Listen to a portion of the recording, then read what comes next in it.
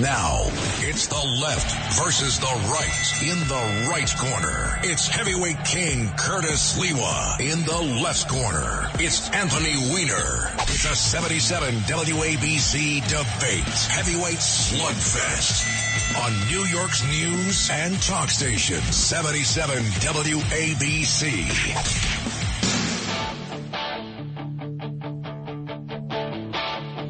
I got my first real six-string, bought it at the 5 and dime, played it till my fingers bled, was the summer of 69, me and some guys from school. I don't know. Who's this, Curtis? Oh, come on. This is good. Come on. Dizzy Izzy, I couldn't believe. Who's this, Corey Hart? Who is this? No. Think of it. If Dizzy Izzy knows this song, you should know this song. I mean, I know it. It's just they blur together, these long-haired guys from a certain period. Oh, we're going to have to let this linger on you, Anthony Weiner. Is that Corey? What am I thinking? No. The summer of, think about it. Got a little John Mellencamp sound to it, but it's not that. Well, maybe it is. Is it? Maybe it is. Dizzy Izzy, would you inform him, please, as our Euro-Asiatic righteous black man who is the director of operations here? Thank you so much, Curtis. This is our Brian Adams, Anthony. Brian Adams, or the other Adams. Brian Adams, who had a life-changing experience when he walked through Stanley Park in Vancouver, and then went on to all that fame. And you know who else had a life-changing experience walking through Stanley Park in Vancouver? Gorgeous park. The Reverend Sun Young Moon, who said God spoke to him there and said, you must bring the Unification Church to North America. To Vancouver. Yeah, how do I know that? Because I had Guardian Angels in Vancouver. My opening music is Ryan Adams, which is a completely different vibe. But I guess I should have gotten it. Oh, no, it's good. Brian Adams. Excellent. Cuts like a knife. Is he that one? Is that what he does? Cuts like a knife? I think he does. Yeah, well, speaking of knives, he was very good with a knife, very good with a gun, and in that famous scene with Leonardo DiCaprio of the many films that were made about Whitey Bulger. Remember, Jack Nicholson comes out of that back room. He's got blood all over him. He was the Whitey Bulger character. He said, hey, I'll get with you in a second. I got business to attend to back here. He was chopping up a body. But you wanted to speak about something that I always talk about, one of the few here at WABC. The mobsters choking on their lobsters, whether they happen to be Italian or Jewish or Irish or black, it doesn't matter, members of organized crime in their particular racial or ethnic group. You wanted to talk about public enemy number one. He was up there with Osama bin Laden for a while, Whitey Bulger. Yeah, I'll tell you why. So I was inside while this was when this happened, when he was killed.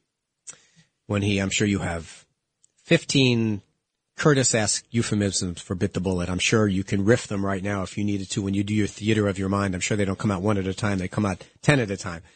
But when I was inside, one of the things, you're in there with guys who have been inside for a long time. And the place that I was at was also a place that they sent guys who had been shipped out of other yards because they had been snitches. And so you get a good cross-section at this place. There was a place called Devon's up in Massachusetts. And when this happened, there's nothing that inmates, and yes, I'm sorry, Kathy Hochul, I still call them inmates, that inmates like to talk about more than stuff going on inside prison. They love that kind of stuff. Yeah. They all like talking about it. And so when this happened, a couple of things emerged very quickly among guys who should know. And I just sat and listened. I didn't have a lot of experience with this stuff, obviously, and thank God I don't. But a couple of things they said. I mean, one thing they said is that the BOP killed him, meaning the Bureau of Prisons, not that they actually did it, like a guard actually did it. It might be no, but the way they had left him in general population, and I don't know if you remember the story, he was supposed to have been moved, then he was delayed, and then when he was moved too late, they get him off the bus, and they left him in general population without any additional security, whatever it is. The way all of that went down, to the guys who know inside my prison, they all said someone was given a few shekels to leave him in a place he wasn't supposed to be. No doubt. Remember, he was in a wheelchair. Right. And so, like, now there's some like, oh, well, he was being courageous. He wanted to be in charge. No, he was left someplace he wasn't supposed to be. Second thing is, everyone said immediately when it happened, 30 guys knew who did it. At least knew who did it. And the problem is, and I'm sure the Bureau of Prisons knew within minutes who did it, right? The problem is, no one was going to actually, in a place like that, no one was going to actually snitch. They might whisper to a CO, oh yeah, it's Louis, clearly did it, but no one really talked. There is, whether you've been in there for an hour, or you've been in there for a day, or you've been in there for 20 years, the COs don't, no one snitches to the COs in that kind of environment. And remember, this is a supermax place. You're not getting out anyway. Like, you're not going to get maybe extra commissary or whatever the crazy thing they're going to do. So that was now 4 years ago. So now people within authority knew what happened to Whitey Bulger. And just this week, we're hearing that there are arrests. Something is fishy. Well, remember, the guys involved, the 3 or 4 guys, the main guy was already a member of organized crime in Massachusetts, and they wanted Whitey Bulger in the worst way. He had killed the head of the Genovese crime family in Springfield. So he puts together the guys, and obviously the Bureau of Prisons transfers him to this mob prison. That's really what Hazleton is West Virginia, knowing he's impaired, knowing he's in a wheelchair, putting him in general population, right on the same tier as these guys who want to kill him. And then they wheel him in the wheelchair over to the corner, out of sight of the camera. And they put a padlock stuffed in a sock, and they beat him continuously to the point he was not recognized. They had to take his teeth out to actually check dental records. And they were all put in the Bing, solitary confinement. They've been there ever since. And you're right. Why now 4 years later? Because I think so much has been said about the FBI taking care of their informants, bending over backwards for them. This guy Conley, remember the FBI up in Boston? Anything that Whitey Bulger wanted, Whitey Bulger got because he was a confidential informant. And he basically would give him information about all of his adversaries. They would clear a path for him to continue to commit crime and become public enemy number 1 in the United States. Right, well, that's why he was unpopular inside and was constantly at risk of this thing. The whole thing is just weird that it would happen now. I mentioned that they knew who did it from word go. The problem was you're not getting anyone to testify. Like, you're not going to get any actual information that you can actually use. So something might have happened that someone dimed someone out in exchange for something else. I don't know. But the whole thing is very weird. But the bottom line here is that the Bureau of Prisons is a defendant as well. And they should be. Because there is no way this kind of thing happens without somebody. And by the way, what winds up happening to the guy that's running the prison? He gets a promotion. Yep. He got a promotion. Far upstairs. from it being an embarrassment, he winds up getting a promotion. Now, DOJ runs the prison system. Do you really think the Attorney General of the United States knows what's going on in the federal prison system? For instance, Barr was in charge of the federal prison system when supposedly Jeffrey Epstein hung himself in downtown Manhattan. That jail has been closed since. Do we really think that Barr knew what was going on in the federal lockups? Oh, can I tell you, the Bureau of Prisons is the redheaded stepchild of the justice system. No one knows what goes on there. Part of the reason why it is there's so much, corruption's a strong word. There's so much malfeasance in the Bureau of Prisons is no one watches. No one cares. And what goes on in there, unlike any other business, where you've got customers who can get on Yelp and say you've done a bad job, or they can call their congressman, the customers for BOP have no rights. They have no real way to get the message out. People are listening into phone calls and reading mail. You don't risk, sending a letter home saying I'm being abused or my rights are being abused. The moment your lawyer calls up and makes a complaint is the moment you get thrown into the hole, or that you find your locker getting tossed. I'm just saying that there's no way that the Attorney General in any administration knows that much about what's going on in BOP, Bureau of Prisons. They should. And when you have these kind of hope, there's no way the Justice Department should take any time a victory lap for finding out who killed Whitey Bulger 4 years ago. Well, interesting. You mentioned the first hour of your show. In the middle was all about politics with the primary upon us Tuesday. And obviously a lot of interest, although I must tell you, Anthony, being around the city, almost no votes, early voting, almost no voting. Talked to actually some of the candidates who are giving out their palm cards. 60 people in one day in Chelsea alone. That's a big voting block there, and it's not coming out. But politics and Whitey Bulger were side by side. His youngest brother was William Billy Bulger, who became the person controlling the Democratic Party in Kennedy, Massachusetts. He rose to become president of the Senate in Massachusetts, eventually president of the University of Massachusetts. Remember, he was called on board when his brother, Whitey Bulger, his older brother, was on the lam. He was cross-examined in front of a state legislative hearing. Do you know where your brother is? Have you had conversation with your brother? He took to fifth. Not as many times as Trump has, 440 times. But remember, he kept taking I didn't know that. Did he really? Oh, yeah, he knew. His brother was in touch with him. Remember, they all grew up in Southie, which was the Irish enclave. Irish lived in projects there. Tough. I've been to Southie. But he merged with the Italians, Fleming. So he had both covered. He had Fleming, the rifleman, who was his partner, and they would use the FBI to clear out any of their adversaries on either the Irish side or the Italian side. And they did something that normally is not forgivable, even amongst organized criminals. They strangled and they mangled and they badly killed a woman in a manner that was just so despicable, and bragged about it. And so a lot of the mobsters choking on their lobsters, whether you were in North Boston, the Italians, Southie in Boston, amongst the Irish, they wanted this guy dead. Well, it's a good thing we don't have crime here in New York. That's such a relief that this is only a problem they have. Well, I'll tell you, I was in your old neck of the woods. Yesterday, I was at the 18th Avenue Italian Festival that happens every year. Yeah. I was like, well, you knew that like the back of your hand. And a lot of old-timers there would stop me and say, you're a rat. You're a rat, Sliwa. And I say, yeah, I eat the Parmesan cheese every day. I don't talk to no rats. I said, well, I guess we're not going to have a conversation. By the way, do you have any information? Because you look like a confidential informant. And that just drives them crazy.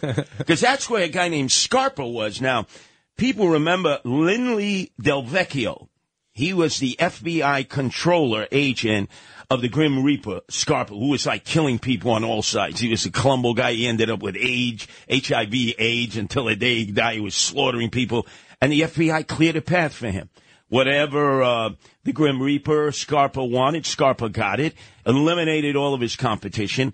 And this is what FBI handlers have done over the years. You cooperate with me, we take care of you. And we let you go out there and commit crimes. Conley for Whitey Bulger, Lindley Del Vecchio for the Grim Reaper, Scarpa. And it's all part of this discussion about the FBI. And, even with the raid of Mar-a-Lago, I say, you think the FBI was all that great with J. Edgar Hoover? 50 years of a totalitarian dictator who could determine whether you would live or die or whether you would be ostracized? But what I don't understand, and I raised this last week, maybe you can give me a good answer. How can you have skepticism about the IRS agents or about the FBI and then have no skepticism about regular police officers? Like, I think the one thing left and right kind of have an agreement is we have a healthy skepticism about the power of the state being abused. Absolutely. So, just the same way that communities of color say I'm skeptical of the NYPD in my neighborhood, we say the FBI has overstepped its authority in dealing with the president. People are concerned that the IRS is going to now go out and jackboot and walking around now that they have more money in their budget and start abusing our rights. I think it's perfectly reasonable to say we have a lot in common left and right. But you can't say, every single thing the NYPD does is perfect and every police officer is a knight in shining armor. There are abuses in all levels, in all types of law enforcement. Overwhelmingly, they're good, honest, decent people doing the right things. But there are abuses everywhere, and I think that's something we can agree upon. Just like we've talked about immigration when Ronald Reagan gave amnesty to the illegals crossing over the border. Just blanket amnesty. Boom. Didn't matter. Blanket amnesty. Republicans at that time liked illegals coming in because cheap labor. Democrats were opposed to it because they were strong unions, and unions said, you're going to kill our membership. They're going to be hiring men and women who work for pennies to a dollar. We'll lose all our benefits. Even Cesar Chavez of the United Farm Workers Union was opposed to it because he says, my people aren't going to be able to eat. Now, look at how things have changed around immigration. Roles have been reversed. Yeah, but just like with the FBI. Yeah, except with immigration, there's still a core, and we have to hit a break, but there is a core of pro-business Republicans who know that we have to fix our immigration system, because right now, the same problems that Ronald Reagan confronted when he did a legal immigration bill with Ted Kennedy and Chuck Schumer, the same exact issues exist now. Well, that you cannot find someone to pick almonds in California right now. No doubt. Wall Street Journal has always promoted illegal aliens coming in. But we'll talk about that later. What I'd like to talk about is back in Watergate, Democrats did not trust the FBI. They did not trust the FBI. Republicans, law and order, FBI. Then all of a sudden, over time, because situations changed, notice who's more supportive of the FBI now? Democrats. Who's more anti-FBI? Republicans. It all goes full circle depending on who's being scrutinized, who is under the focus of investigations. I don't know. A lot of them, we don't like the FBI. Jim Comey, we're not big fans of the FBI either. But I think that, if you're going to be pro-law enforcement, that means you support the FBI. But think of it. When Donald Trump unexpectedly was elected president of the United States, if he had whacked Comey right after his inauguration, Democrats would have applauded. 100%. Republicans would have applauded. Yes, so what the hell did he keep this guy on for? Yeah, well, last week I did a whole deep dive into what a punk Jim Comey was, and how, look, the problems we have with confidence in the FBI today, Jim Comey. That's where it started. Oh, yeah. That's where it started. I totally concur with you. FBI, everyone's saying, we want to see what you got. No, that's because they're used to Jim Comey giving press conferences when people didn't do anything wrong. Let's be totally understood that this glorification, Ephraim Zimbalist Jr., the TV program, remember FBI. Right. J. Edgar Hoover, 50 years, complete control. Presidents were afraid of him. The House, the Senate. So when Chuck Schumer says, national security intelligence, they can get you 6 ways. Back then, it was J. Edgar Hoover. You didn't play ball with him. That was it. You could be finito. Look at Martin Luther King Jr. Yep. They wanted him to commit suicide. They wanted him to commit suicide. Look at all the other people whose lives were destroyed by J. Edgar Hoover. Label them as communists. Friends of my father, label them as communists. Because they went to a meeting, an organizing meeting or two? But let's make a distinction though. The handful of men and women that I dealt with on my case. Remember, I was in a federal case. They were decent guys. They were decent. They kind of quasi apologized to me all the time about, listen, I'm sorry we're in this situation. We're just doing what we're told. They're people who followed the letter of the rules. They're people that were like normal human beings, had feelings and whatever it is. I think it is reasonable to separate out taking a run at the individual agents that were doing the work. I don't know about that. You had a good experience. I had a bad experience. I found out after the trial against John Gotti Jr., 4 trials, trying him on kidnapping and trying to kill me. Michael Leonardi did the 20 years, his gunman. But I was told afterwards the FBI knew they had a confidential informant early on when Gotti wouldn't have been able to escape through the statute of limitation. Confidential informant lays it all out to them. And the FBI has a meeting and said, we're going to give up our confidential informant for that big mouth, blankety blank Sliwa. Forget it. We're not surfacing him for Sliwa. Gotti Jr. would have been doing triple life without parole. Hey, FBI, ouvert pangula to you. Hey, interpret that in Bades, please. But I think that my, I mean, look, what went on down there, we're going to have plenty of chances to find this out. But I don't like this whole reveal the documents. No, shut up unless you're going to bring a charge against someone. I don't know why everyone's talking about this thing. The reason that you don't release affidavits, the reason that you don't release an affidavit in a search warrant is because it's what the state says about Donald Trump. And I'm no fan of Donald Trump. But it should not be one hand clapping. But if you got a case, show us the case, go to trial, and let Trump's lawyers rebut it on the other side. But you have to admit, Garland's performance in that 5-minute explanation, the guy looked like he was a deer staring into the headlights. I know, because you know why? Because we all learned, like, after the Jim Comey thing where he's giving these fancy press conferences, everyone was saying the same thing. Democrats and Republicans like, just shut up already. Just shut up. It's not your job to be giving press conferences. And it's kind of the same way with DOJ. We're not, everyone says, we want to know what you got. Show us what you got. All right. You want to know what you got? Wait till it goes to trial. I mean, by the way, let's remember who released that the search even happened. Donald Trump. I got to tell you, I don't trust the Republicans. I don't trust the Democrats. I don't trust the FBI. I don't trust the Department of Justice. I look at them and say, prove to me what you're saying, because you've lied historically. Lied again and again and again when it fits your purposes. Well, that's true of law enforcement. That's what law enforcement does. They put their side of the case out, and then they say, I'm sorry, when it turns out to be wrong years later. I mean, that's why you don't go out. That's why everyone says, I want to see the affidavit. I don't think that's fair to anyone here, because all you're going to get is what the prosecution says, and they're not going to have any rebuttal. Then we're going to have this public conversation about it. Let's do our talking in court, but there are a lot of people who are walking free today after serving 10, 20, 30 years in prison because prosecutors abused their authority, because cops lied on the stand, because informants were paid to do what they were doing. I mean, I think there's a lot of reasons to be skeptical of law enforcement right now. Let me tell you something up next. Some people were skeptical of you over 20 years ago when you put an end to the Concorde. I remember your press conferences, then Congressman Anthony Weiner. I had an experience on the Concorde. Now, apparently, United Airlines is bringing it back. Let's say what the guy responsible for the execution of the Concorde has to say about its revival. Up next, Curtis on the right, Anthony Weiner on the left. If you missed any of Anthony Weiner's In the Middle show, where he goes solo from 2 to 3, just go to WABCRadio.com to get all of your podcasts of this show and every other show here at WABC. It's the left versus the right. It's a 77 WABC debate. Heavyweight slugfest. 77 WABC. It's the left versus the right. In the right corner, it's heavyweight king Curtis Sliwa. In the left corner, it's Anthony Weiner. It's a 77 WABC debate. Heavyweight slugfest.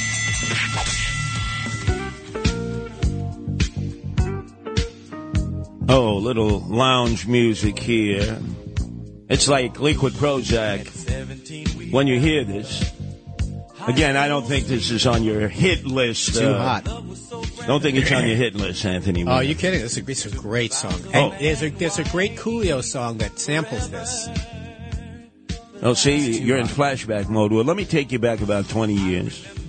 You were the congressman representing areas of Queens that bordered JFK, the international airport. And I remember seeing you on the tarmac, press conference after press conference, do away with the Concorde, the sonic boom. You lobbied, you were a nudge, and eventually they did away with the Concorde, which could fly you from Paris to JFK 3.5 hours, London to JFK 3.5 hours. And you decided to put an end to supersonic flights. But now they're back. United Airlines has ordered 15 of the supersonic jets that will be manufactured in Denver. Apparently, they will not cause as many problems as took place with the old Concorde. And they are ready to resume the flights from Heathrow to JFK and from Paris Charles de Gaulle Airport to JFK. They say in 3 hours. 3 hours. Well, I had seen the story that they were ordering these planes. I am dubious of the idea that they don't have the same problems as the old ones. Remember, the old ones, something to do with physics. Maybe one of our callers has explained it, that when you break the sound barrier, it makes this big boom. It's called a sonic boom. We're all familiar with that expression. And if you lived in Broad Channel, or if you lived in Rockaway, if you lived in that path where it curves out, it takes off to the north and then loops around. Not only did it make that boom, but the way the plane worked is it took off very low to the ground on top of everything else. And so one of my early successes was getting rid of it, but I can't take a lot of credit for it. Two things were happening. One, the planes were falling apart. They were no longer, it wasn't that great a trip. From what I understand, it's kind of cramped in there, but unfortunately, there was a crash. If you remember, the Air France, it was British Air, but Air France had a crash on the French side of it, and they decided to finally retire it. But I am not looking forward to those coming back. I don't represent that community anymore. But, it's one thing that is a gigantic airport down there. The entire LaGuardia Airport can fit into the main terminal at JFK. For the sake of the people in my old district, hope that those Concords or those supersonic booms never come back. I don't care what they're called. I don't know how they could possibly say you're not going to make the same sound. J'accuse you, Anthony Weiner, of being the Grim Reaper towards the Concorde. I had an opportunity to fly one time. Impossible. I was in London, and I was racing to the airport to catch the regular British Airlines flight back 7.5, 8 hours in order to do the morning program with Ron Kuby.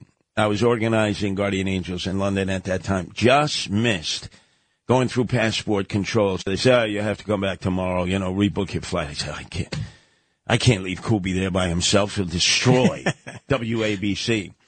So I talked to the guy in charge of British Airways, an American guy over there. Oh, Curtis, absolutely.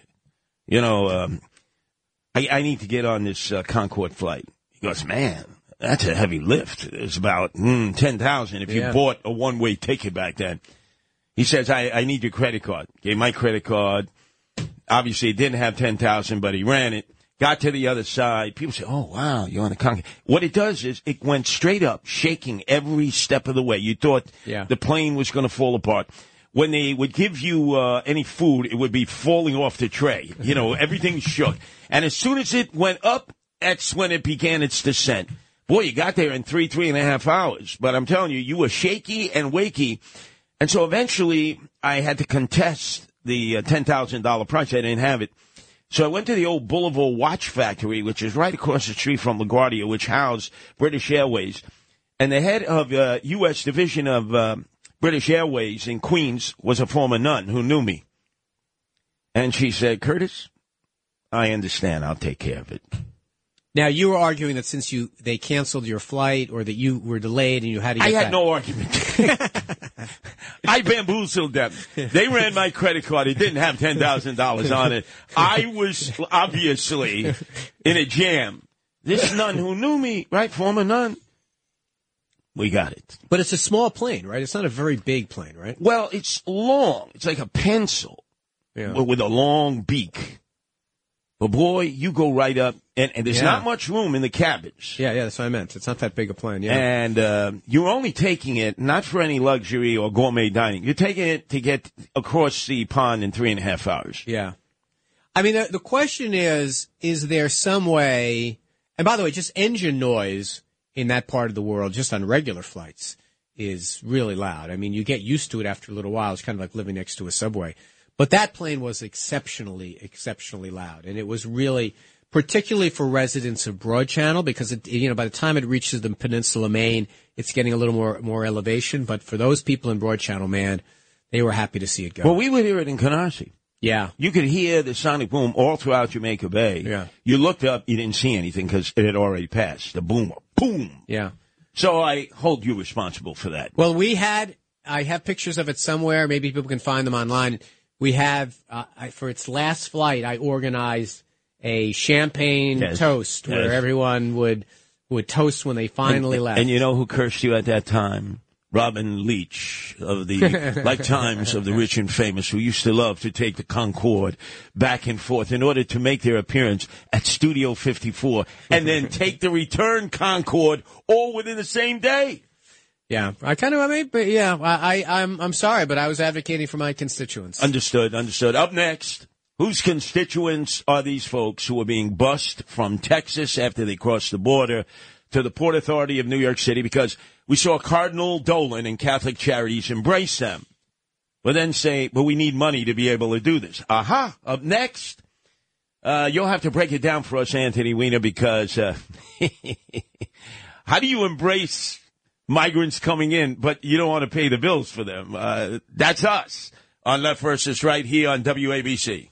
It's the left versus the right. It's a 77 WABC debate. Heavyweight slugfest. 77 WABC. It's the left versus the right. In the right corner, it's heavyweight king Curtis Sliwa. In the left corner, it's Anthony Weiner.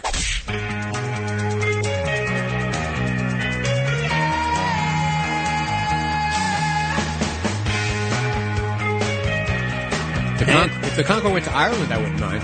Anthony, See some U2. yeah, I'm telling you, pretty damn good here, Anthony. Your musical choices today are spot on.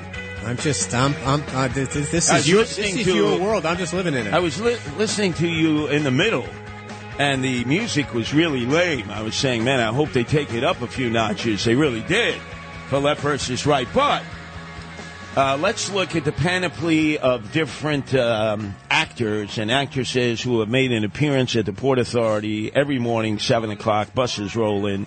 They normally have been on the road for 2.5, sometimes 3 days. Dispatch from Texas. Next stop, Nueva York. Governor Abbott has even put security officers on the buses because there were so many complaints along the way that the migrants were bailing out early. They were supposed to go directly to New York. You know, obviously they have to stop along the way to use the facilities, to get food, nourishment, take a little rest. But a lot of them were filtering out. They were deciding not to come back on the bus. Now, Eric Adams, the mayor, originally said when he went down there 2 Sundays ago, he hasn't been back there since, that they were in fear of coming to New York. Now, he claimed it was of ICE immigration.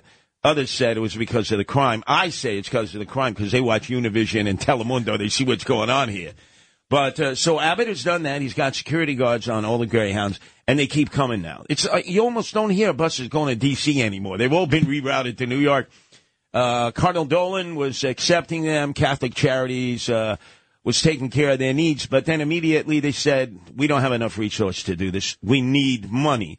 So, Anthony, where's the money going to come from? The city, the state, the federal government? Because Biden and Harris and Mayorkas have been absolutely quiet about sending any money to New York City to deal with all the migrants coming in. When you say all the migrants, how many do you think there are?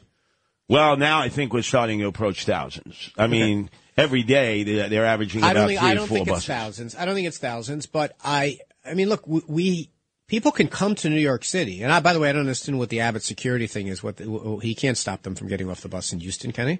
Well, let's face it. If they see a security officer, it would prevent them from doing a mad dash. Well, why can't they? They're not prisoners. Well, no, but the point being is they agreed they're going to go to New York, and along the way they're jumping out. Yeah. I mean, this whole issue is perplexing to me in that why everyone is playing into Abbott's hands here.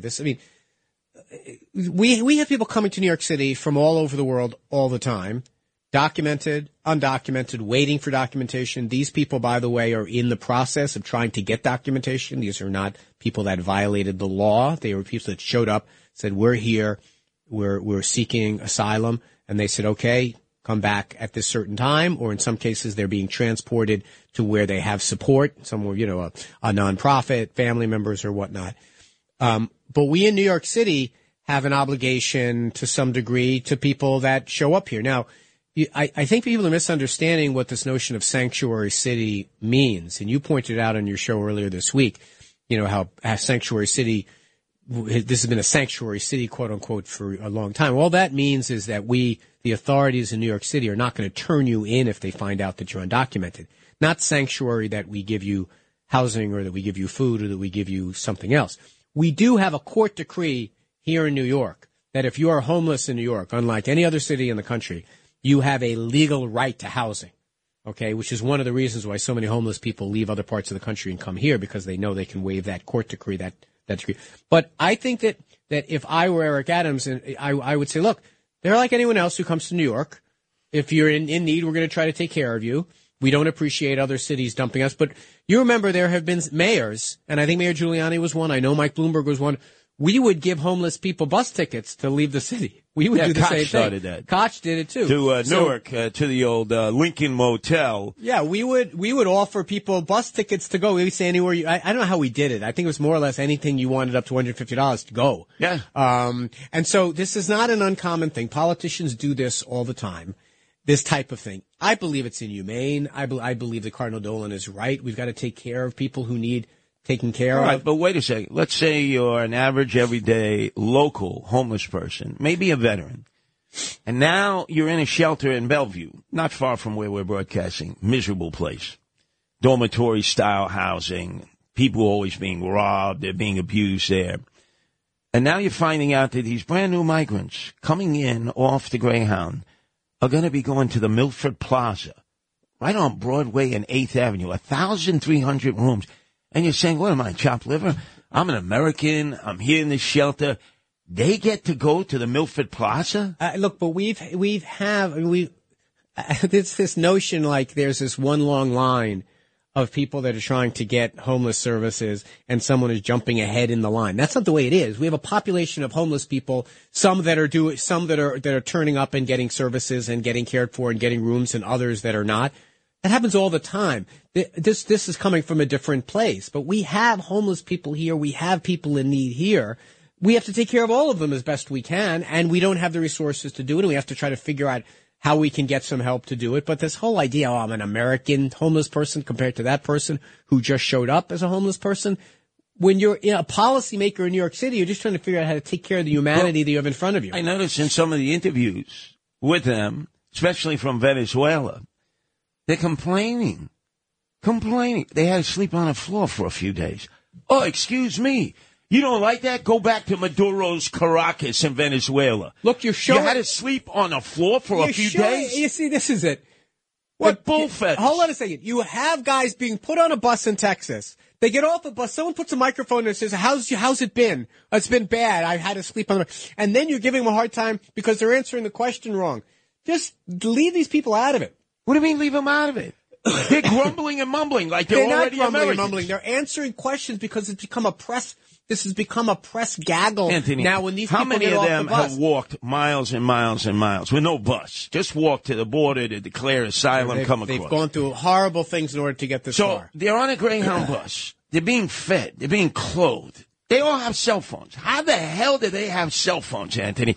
They're taking selfies and sending them back to their country of origin and saying, come to Nueva York, you're going to be staying at the Milford Plaza. Well, who put Does it get any better than that? Yeah, but you're a politician putting him on the bus to make a political point. A politician meeting him at the other end to make a political point. Reporters who are reporting on the political points and acting outrage. Commentators saying, oh, listen to what they said when someone else was making a political point. All I'm saying is that we have just lost our sense of the humanity of this situation. I mean, there are people that are involved. There are children that are involved. There are people that are like trying to figure out what the heck is going on. And you think these people, when they showed up at the border, thought they were going to be part of a press gaggle in the Port Authority? I mean, have a little empathy for these people. They're being treated as fodder for Fox News and for our shows. Who are they? All right, who are they? They're a lot of them are people that are leaving dire circumstances. All right, but we don't even know who they are. They don't have to show any identification. Well, whether they have to show identification or not, we have some degree of, usually they do have identification when they show because it's important for them to be able to fill out the paperwork to be granted asylum. Yeah, but there's nobody vetting that paperwork. There's nobody vetting it. And look, we have polio, monkeypox, there's malaria, there's TB, there's COVID variants. What do you mean there's no one vetting them? They're not getting tested. No, but these people are showing up, just so everyone understands. They're showing up to U.S. authorities and saying, I am here under the laws of the United States of America asking for asylum. That's what they're doing. They're complying with the law. Anybody could do that. I understand. But I'm saying they're complying with the law. These are not people who are trying to circumvent the law. You might not like the law. Said you stay in Mexico until you get a hearing. You're not coming across. And we had an agreement with Mexico that they would keep them on the Mexican side. We had agreement with the people in Mexico to help us manage this problem. That is true. But don't say that they were prevented from coming over. You forget the stories about people locked in cages and put in hotels and the nonprofits that turned out to be fraudulent dealing with these people. The people that also took place in the Obama years. But if you want to solve the problem, say, I want to solve the problem, and that means passing legislation to fix this problem. Now, up to now, I have not heard my Republican friends say, here's how I think we should solve the problem. They say, let's solve a different problem. Let's go build a wall. They say, let's arrest this guy or that guy. But for these people, the people that are showing up and following the rules, they don't want to change the rules. But you say following the rules. What rules? The rules. Anybody could show up and claim, I'm assigned. I've seen guys that's the law. with MS-13 tattoos. They won't let ICE get involved with vetting them out in New York City. That's not true. Well, wait a second. Eric Adams has said nobody is communicating with me. Well, he said, I don't want to communicate with ICE, Immigration and Naturalization but these are two different Service. Two different things. The sanctuary city policies, and many cities have them, and Democrats and Republicans here have had them, you've pointed that out on your show, is not about getting support and getting housing services and food and things like that. It's about the idea that if you come and present yourself to law enforcement and say, hey, listen, there's a guy down the block who's dealing drugs, we're not going to ask you to see your papers in case you're undocumented. So people who are undocumented feel comfortable dealing with law enforcement. How crazy is that? Which part? How crazy that they don't have to show documentation, that they don't have to show an ID. Well, who doesn't? I'm talking about illegal aliens. We have a sanctuary city. Nobody's illegal. They're undocumented. No one is an illegal person. But well, have they been vetted? Do we know why they're fleeing? For instance, I'll give you an example. You have the brand new president of El Salvador, who is now building a supermax facility that's going to house 50,000 members of MS-13. Now, if you happen to be a member of MS-13 and you see they're building it in the middle of the jungle in El Salvador, and there's no rights. They come in the middle of the night, they take you, whether you're MS-13 or not, and they throw you in the gulag.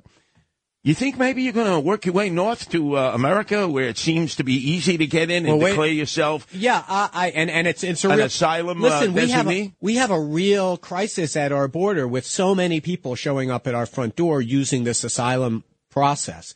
When we should have much better resources, we should have much better programs in those countries. All these different ways that we can do it. I've done whole shows on ways we can improve this. Right now, you may not agree with the approach Trump took building the wall, but he was up front with his policy. We don't hear from Biden. We don't hear from Harris. She was the czarina appointed to deal with the border issues. You need laws passed for this, my man. We need laws. We need laws passed by the House of Representatives and the United States Senate, passed by the president. That's what we need. Remember, when we were negotiating to solve these laws, it was not the Democrats who got up and left the table. It was people like Mark Rubio who says, oh, I got in trouble for this because people accused me of amnesty.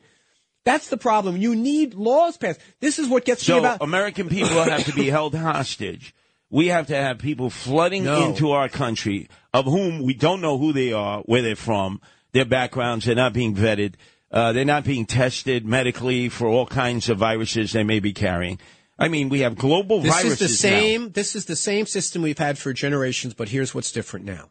What's different now is year by year, every so often, Democrats, Republicans would sit down and say, here's the new realities of our immigration system. It's no longer the Puerto Rico. It's no longer Mexico. Now it's this. And those things would change. You mentioned Ronald Reagan negotiating with Ted Kennedy and Chuck Schumer in the 1980s. What's different now is half the political system has said, we won't do anything about this. And you mentioned the wall. I support the wall. I've said it before. It's probably why I'm never going to get elected. However, that's a different problem. All right, but those are people trying to sneak in. These are people showing up and asking for asylum. Let's fix those laws. During the campaign for the presidency, on those rare occasions when candidate, former Vice President Joe Biden emerged, he said, come. He welcomed people to come across the border. He was like Papa Chulo. Hey, who's your daddy? Like Pedro Martinez. Come. They were wearing T-shirts. No. He would say, what he would say is that we are going to try to fix this process. And he would also say that we are a country of immigrants. We don't mind immigration. And you're that way too. Look, here's what I would say. You want to know what we should do? This year, when people are running for Congress, and now Lee Zeldin wants a promotion, for example, you should say to him, show me in your record what you have done to solve this problem. Not another problem of building the wall, which is great. I'm fine with it. This problem. The problem is people showing up saying, I want to go through the legal process, but we don't have enough judges because of Congress. We don't have a rapid process because of Congress. We don't have a legal immigration problem because of Congress. We don't have a temporary worker program because of Congress. We don't have a special program for Honduras and Guatemala like we have for Mexico because of Congress. What have you done to solve those problems? They've done nothing because the Republicans have said, I'd rather have the issue than solve the problem. Old school, Anthony. You don't have a sponsor, you don't come into the United States. That's the way it was for generations. There are no sponsors here to take responsibility for these people once they get onto the American side? Well, actually, one of the reasons they're being flown around the country in the so-called midnight this and midnight that is to get them closer to sponsoring organizations and relatives that can take care of them. You mean to tell me Catholic Charities is saying if they can't get a job, if they can't find a place to live, they won't seek any form of social services? We'll take care of their needs? Well, they're not. Now eligible. they're asking government for money. They're not eligible for a lot of those things. No, I understand. But the point is, Catholic Charities is now saying they're running out of money. They want grants from the federal government. We have Diana, we have Catholic Charities. We have got organizations around. I'm just pointing out that one of the reasons why they're getting transferred around. Cardinal Dolan, there's lots of room in the rectory right there at St. Patrick's Cathedral. Take in a few. of these migrant families. The Vatican, that's an independent country right in the middle of Rome. There are a lot of migrants in Italy. If any of them come knocking on the door of the Vatican, they're not given sanctuary at the Vatican. What a double standard, Anthony.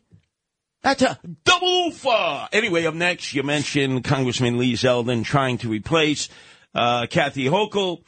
She was making news yesterday doing an intervention in the Bronx for a crime that went virally around the world. Next on Left versus Right here, WABC. If you missed any of the program, especially Anthony's solo in the middle, just go to WABCradio.com. You can get all the podcasts here. Anthony's show 2 to 3 on Saturdays, and then we file from 3 to 4. And afterwards, we have a truncated edition. I don't know why they did this. They bifurcated it into 3 sections. Morning programs at WABC historically, overnight, and Cousin Brucey. All of them deserve hours. What the hell? We're just giving them hors d'oeuvres? It's the left versus the right. It's a 77 WABC debate. Heavyweight slugfest. 77 WABC. Talk Radio 77 WABC. It's the left versus the right. In the right corner, it's heavyweight king Curtis Sliwa. In the left corner, it's Anthony Weiner. It's a 77 WABC debate. Heavyweight slugfest.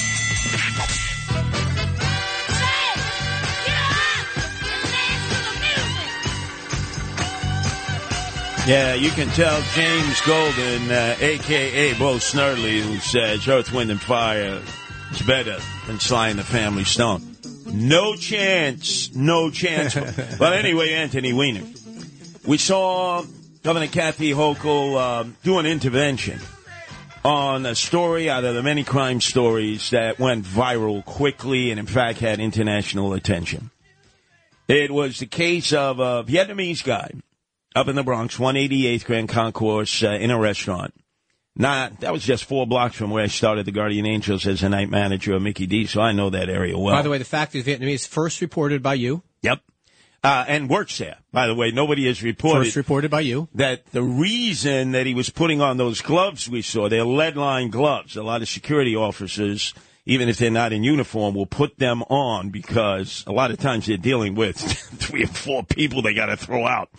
But we saw there was no confrontation between him and the Mexican guy, Cortez.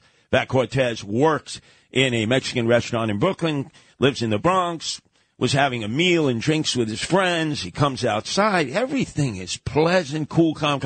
He just comes up behind him and pow! Sucker punches him. And the guy is in ICU now, Jacoby Hospital, blood on the brain. He may recover. He may not recover. And initially, the Bronx District Attorney's Office took the police arrest, which was for attempted murder. That's what we all saw. Downgraded it to a misdemeanor offense. And then the judge did nothing to correct that in Bronx Criminal Court. And he got released on what they call supervised release, which they never explain. Does not mean they get the fortune off ankle bracelet. So he goes home. By the way, he's living in a shelter 4 blocks away from the restaurant.